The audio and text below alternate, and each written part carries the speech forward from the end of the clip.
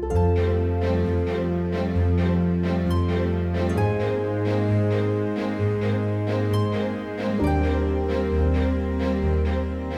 afternoon. You have found Elmira and you. And I want to warmly welcome the members and the friends of Elmira Baptist Church who have found this podcast for Friday, January 14th, 2022. The verse from Proverbs we focused on this month is, "A wise man will hear and will increase learning, and a man of understanding shall attain unto wise counsels." I want to begin with our book review today. The book I am reviewing today is called Goforth of China by Rosalind Goforth. There's our tray. The book I'm reviewing today is Goforth of China by Rosalind Goforth. It's a very interesting book. It's a little bit longer. It's 351 pages. Rosalind Goforth was Jonathan Goforth's wife, so she knows his life well. It's not an easy read. There are difficult things to read about in it, but it is an encouraging read because we see the work of God in a man's life. There's hints at human interest stories. Let me read to you just a few words from page 49 in my copy.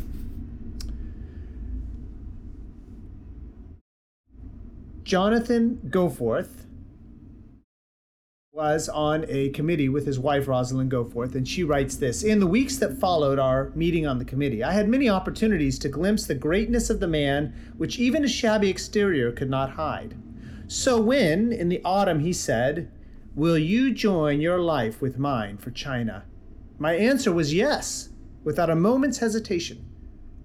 But a few days later when he said, 'Will you give me your promise that always you will allow me to put my Lord and his work first, even before you?' I gave an inward gasp before replying, 'Yes, I will, always.' For was not this the very kind of man I had prayed for?" A few days after my promise was given, the first test in keeping it came. I had been, women-like, indulging in dreams of the beautiful engagement ring that was soon to be mine.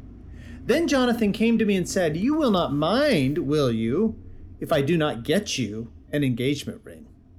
He then went on to tell, with great enthusiasm, of distributing books and pamphlets on China from his room at the college. Every cent was needed for this important work.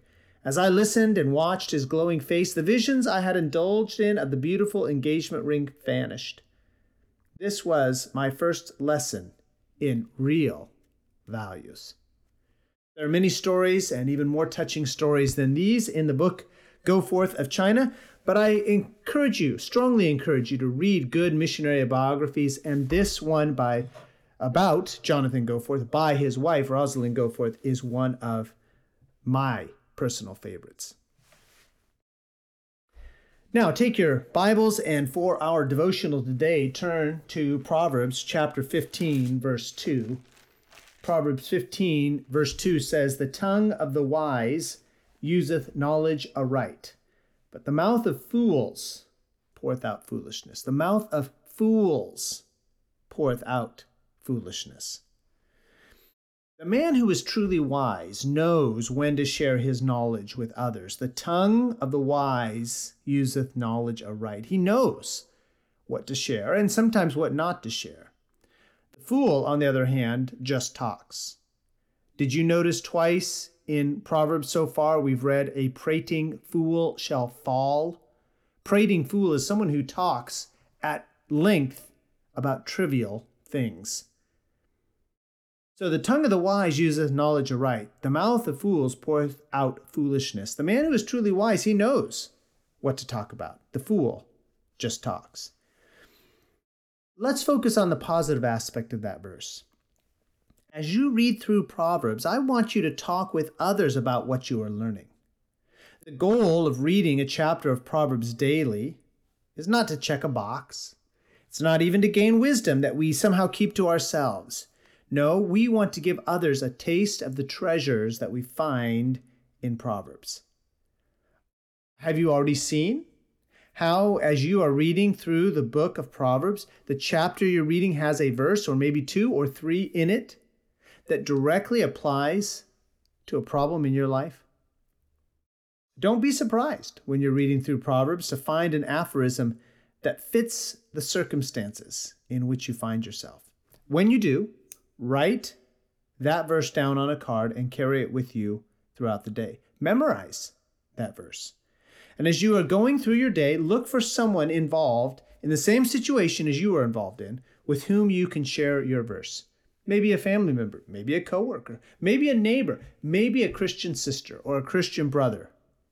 Then I encourage you to come this coming Wednesday as we discuss the Proverbs Project. And you can tell us how you are putting Proverbs into practice in your personal experience. Don't forget that West Coast Baptist College's Redemption Trio will be with us this Sunday. This has been Elmira and you for Friday, January 14th, 2022. I hope you'll join us this Sunday, 9:45 for Sunday school. 11 o'clock for morning worship when the Redemption Trio will be with us, and 5 o'clock for evening worship. We also meet on Wednesdays at 7 for time of Bible study and prayer. We meet at 6111 California Pacific Road near Vacaville, California. Join me next Monday for another edition of Elmira and You, and continue to read that chapter daily in the book of Proverbs.